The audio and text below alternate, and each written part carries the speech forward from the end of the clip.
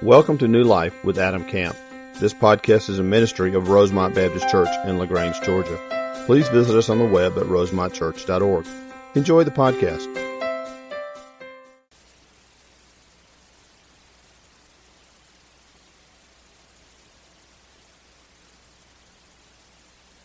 Very exciting what the Lord's doing in their hearts. There are commitment cards down here if you're interested in supporting them, helping them go.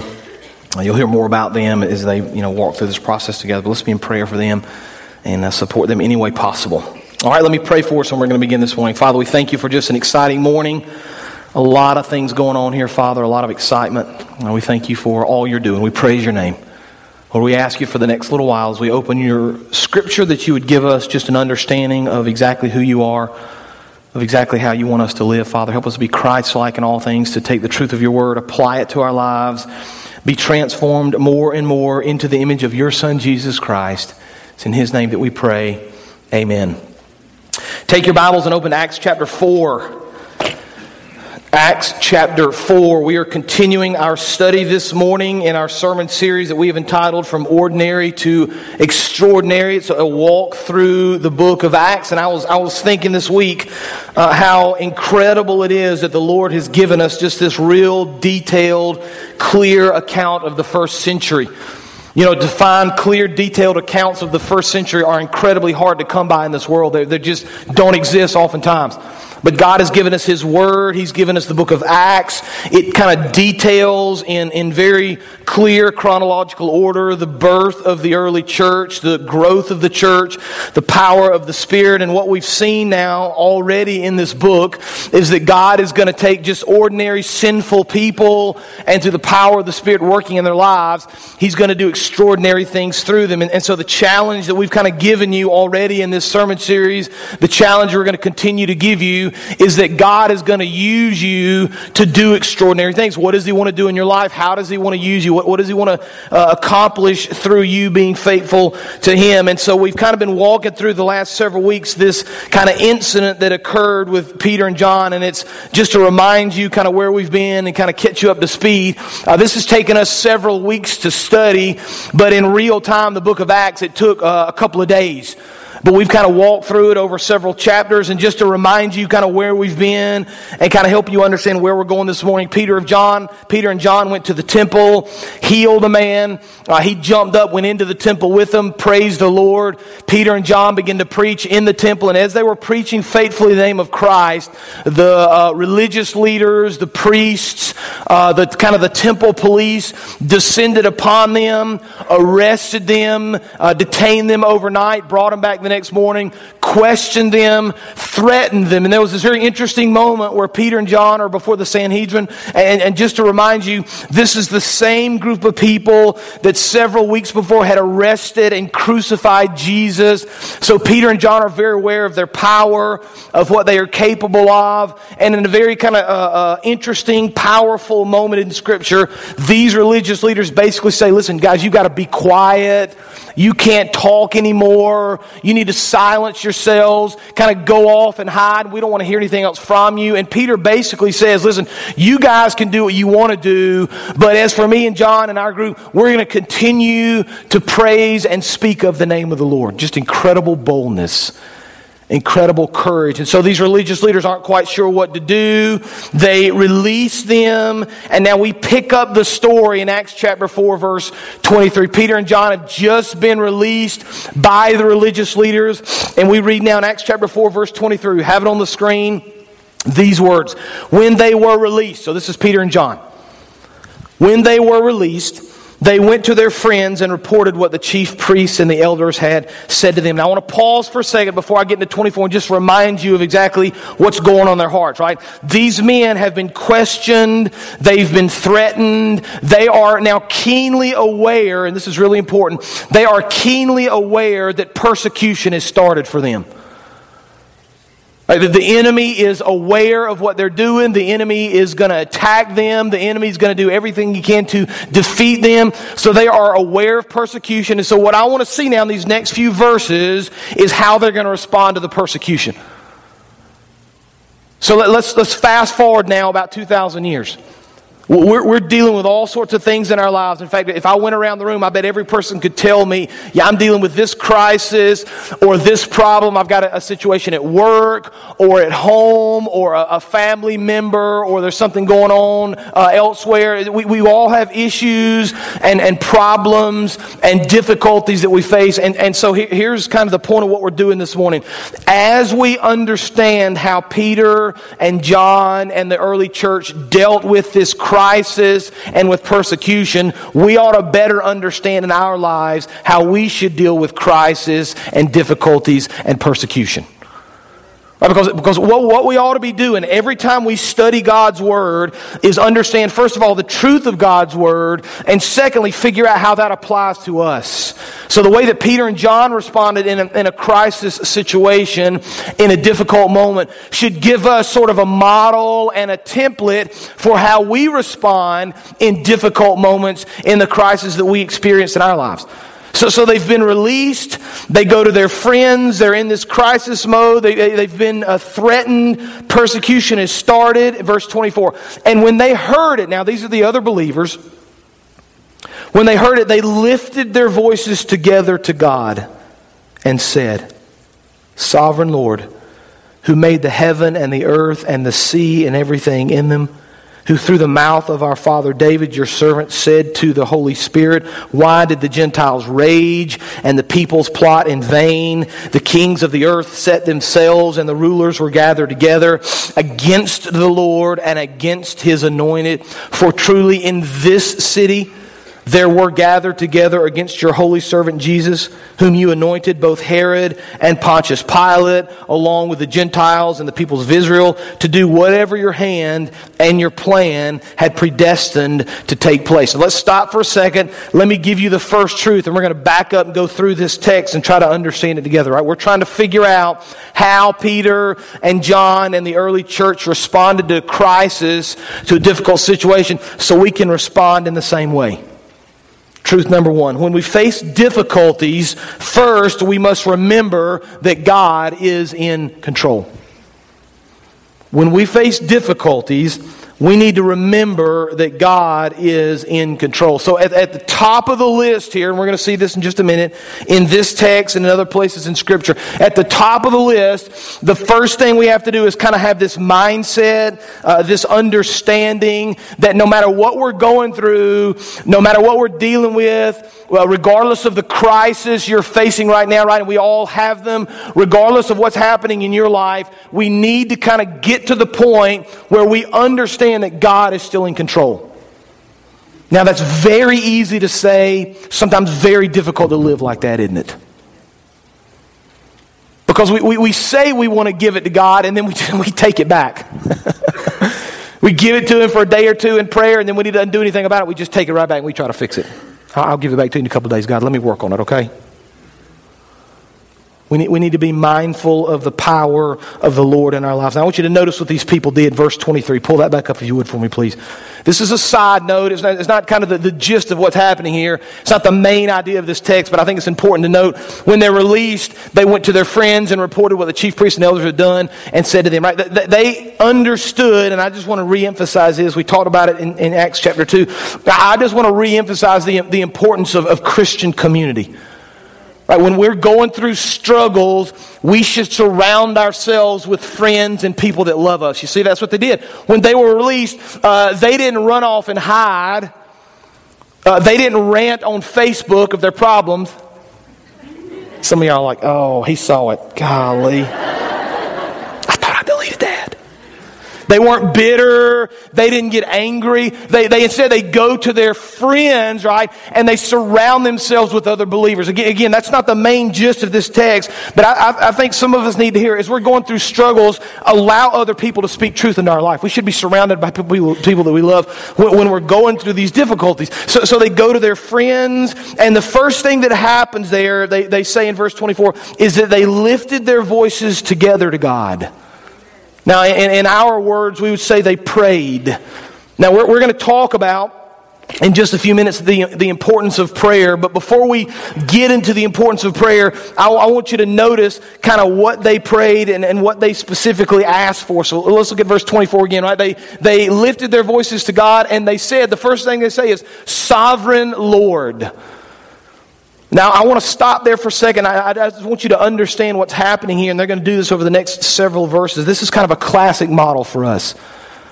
In fact, if you were to talk about prayer and kind of how to pray, this is a real classic model. We see it in other very important parts of Scripture. We see it taught on numerous different occasions. But what we see usually when it comes to prayer, and we start thinking about a model for prayer, the model for prayer usually begins by acknowledging the power and the sovereignty of God. That's the first thing in prayer. Now, the problem for us, right, and maybe I'll speak for myself and not for you. The problem for me is that sometimes when I pray, I'm ready just to get right to the requests. Right, so I just dive right in. Lord, I need you to do this and help with this and heal this. And those things are great and important, and we're not minimizing those things, but sometimes we get them out of order. Right, we want to tell God what we need and why we need it and how He needs to fix it. And again, those things are important. But notice the way the apostles will begin. Sovereign Lord. And so there's several things in here that draw our attention to the power and the sovereignty and the control of the Lord. Verse 24, they call Him Sovereign Lord. That's very clear. Verse 25, they talk about David, who is your servant. Verse 27, they say, truly in this city there were gathered together against your holy servant Jesus. Right? It's all about the Lord. It's in His hands.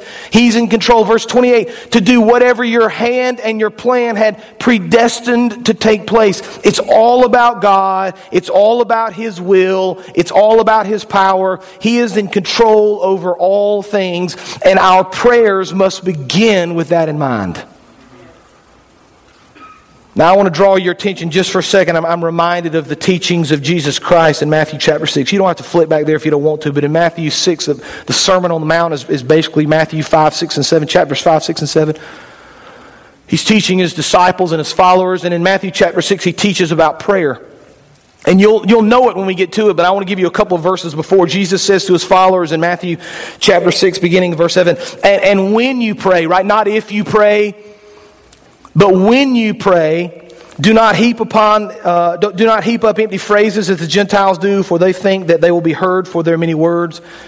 Don't be like them, for your Father knows what you need before you ask Him. Pray like this. So here's the model from the mouth of Jesus. Pray like this.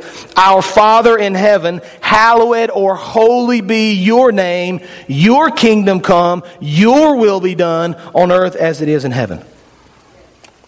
It's the idea of acknowledging the power of the Lord in our lives, even as we struggle with difficulties. Let me just summarize it for you. Let me make it real easy. He's God and you're not. Sometimes we just need to be reminded of that, don't we? And just because He's not doing exactly what you think He ought to be doing, when you think He ought to be doing it, doesn't mean He's not in control, because He absolutely is. He didn't wake up this morning confused or afraid or unable to work. He has created the universe. He completely knows what's going on. He is controlling all things. He's all powerful. He's all knowing. He's a creator of the universe. We need to begin our prayer like that, because it puts us now in the right frame of mind to acknowledge His power over the things we're praying for. A.W. Pink, who's a famous theologian, said it like this: this petition necessarily comes first, for the glorifying of God's great name is the ultimate end of all things. All other requests must be subordinate to this one and be in pursuance of it. We cannot pray right unless the glory of God be dominant in our desires. And so we begin to just understand, and we begin to kind of filter this through our hearts and our minds.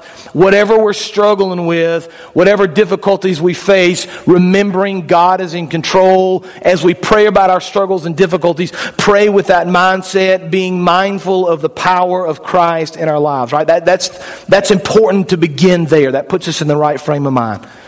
Now let's continue. Verse 29 of Acts chapter 4.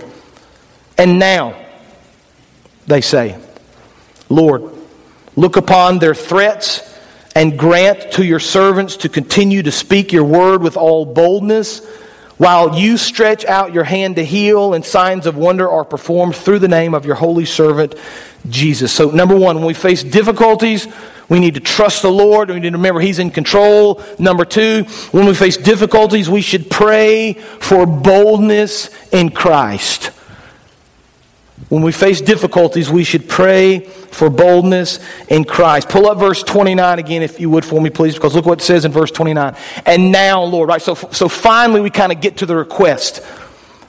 They spent several verses now praying about the sovereignty of the Lord, His power, His control over all creation, His control over David and the people of the Old Testament, over all history. And now, right, so we come to the actual prayer. Now, before we get to the actual prayer, I just want to kind of catch us up to speed and remind us of a couple of important biblical points as it relates to prayer. I'm going to give you a few verses. And you guys are smart. I know you are. I know you can do this.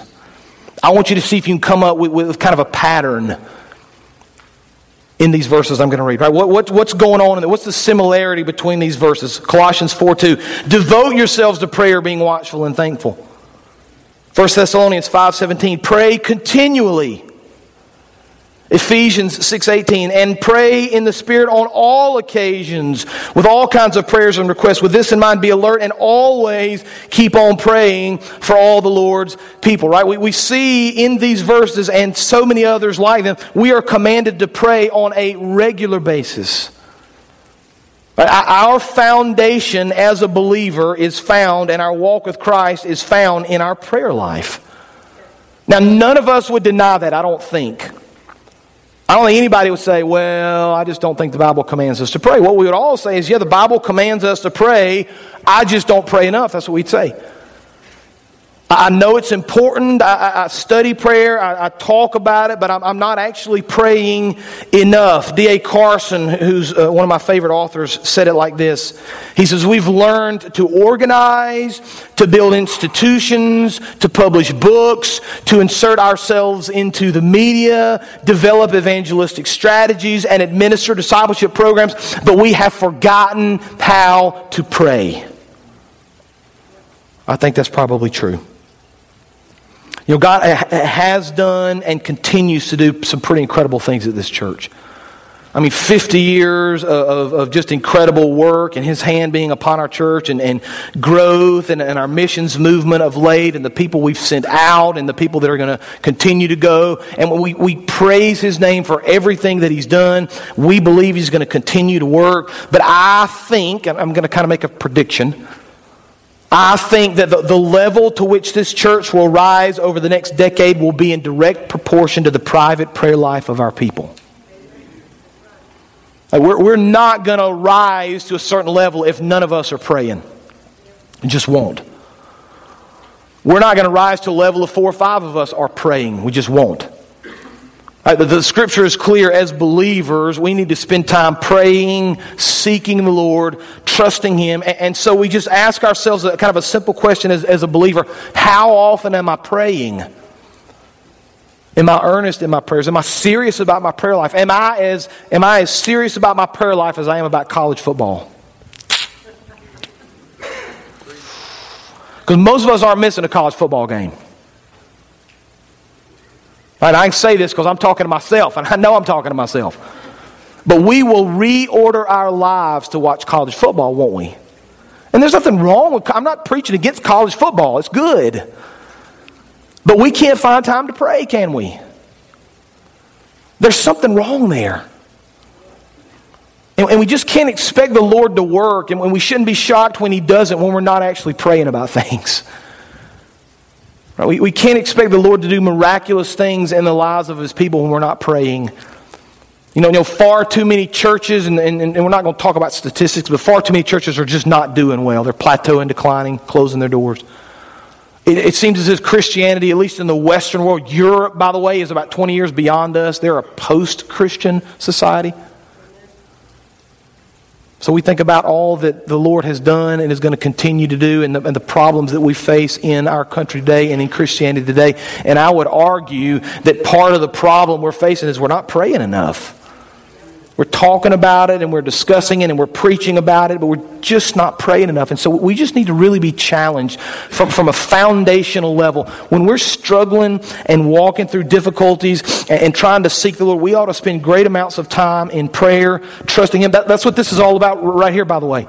Kind of starting the next 50 years with a rededication to prayer, a rededication to seeking the Lord. And so I'm not trying to make anybody feel bad, but this thing ought to be filled up.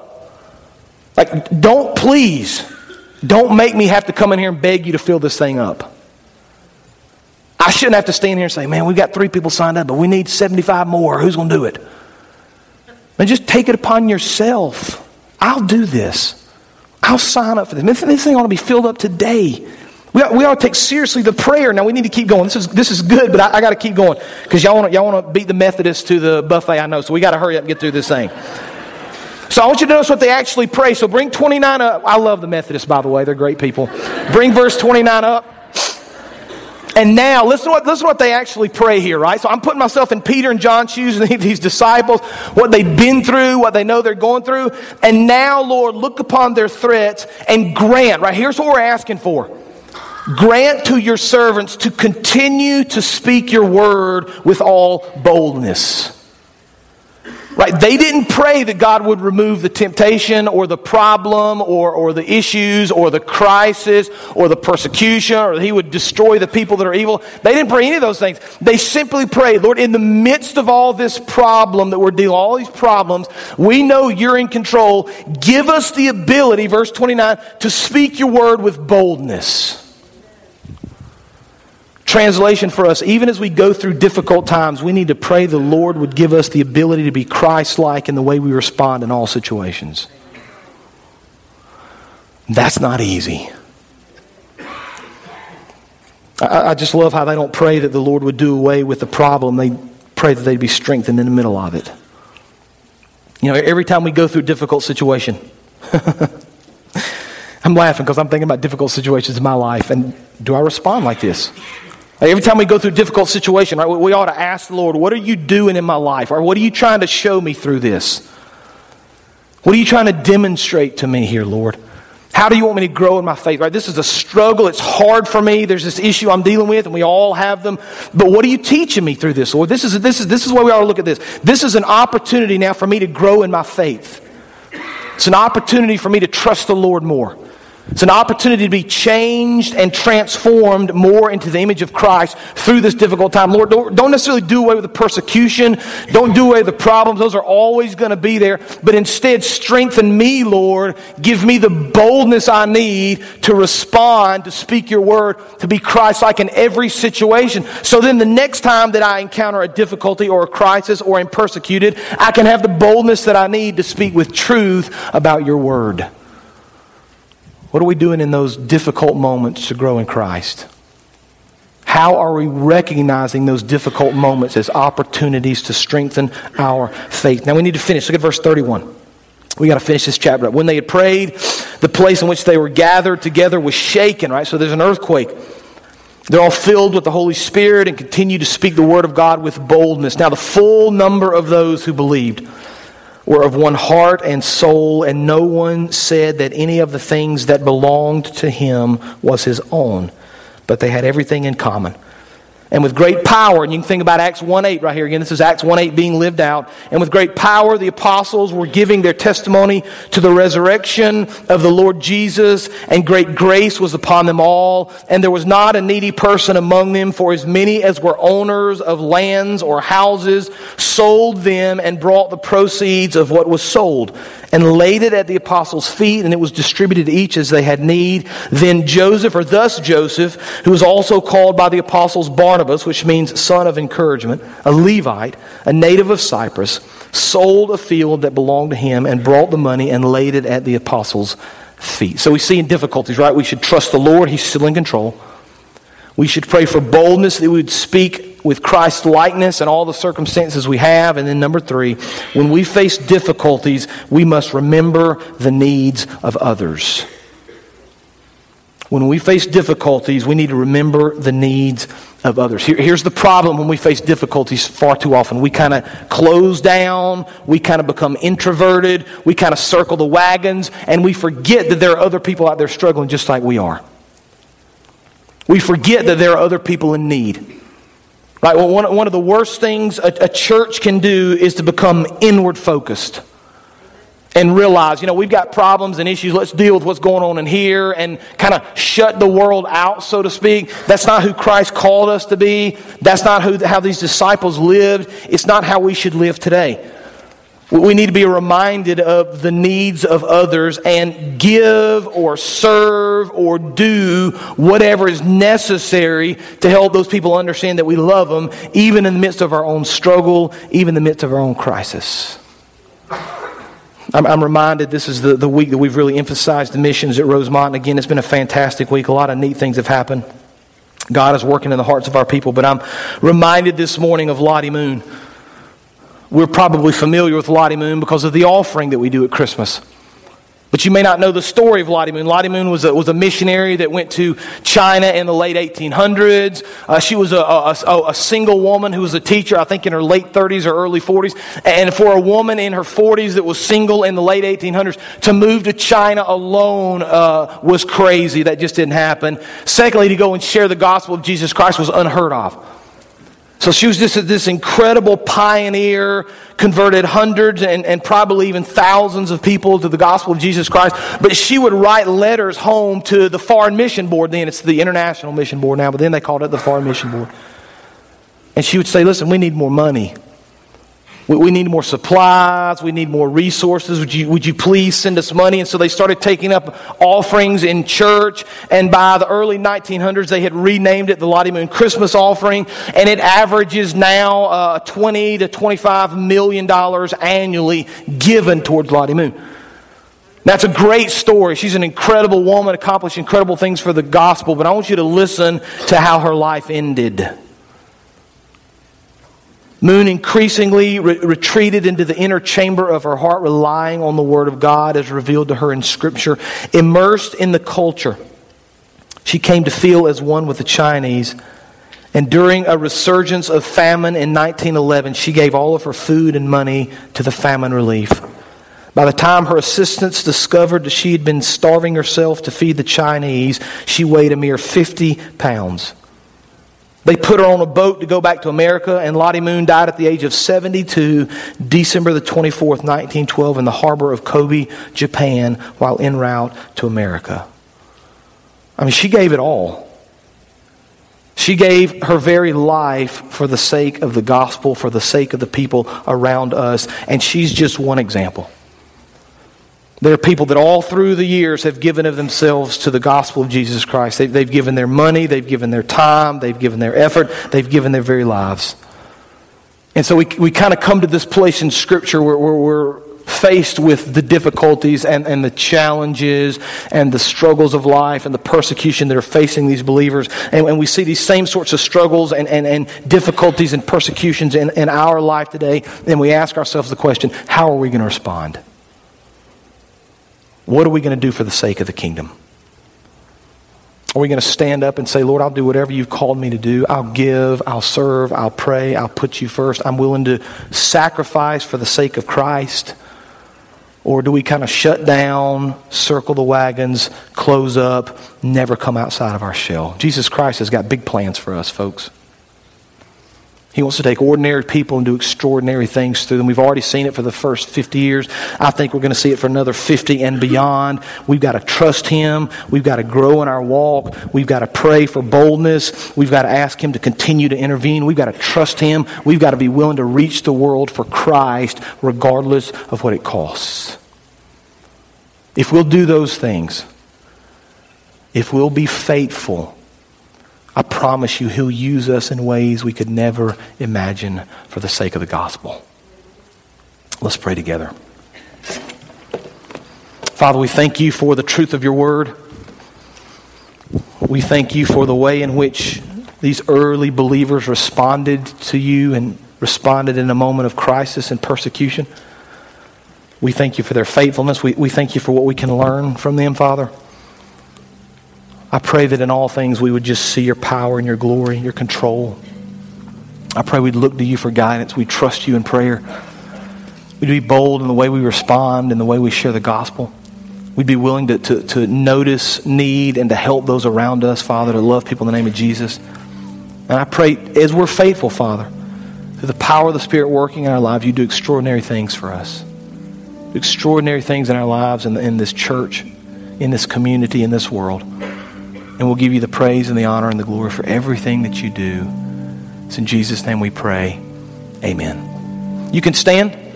The altar is open. Come and pray.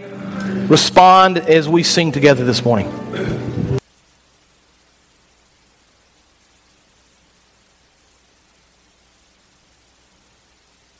Thank you for joining today's sermon.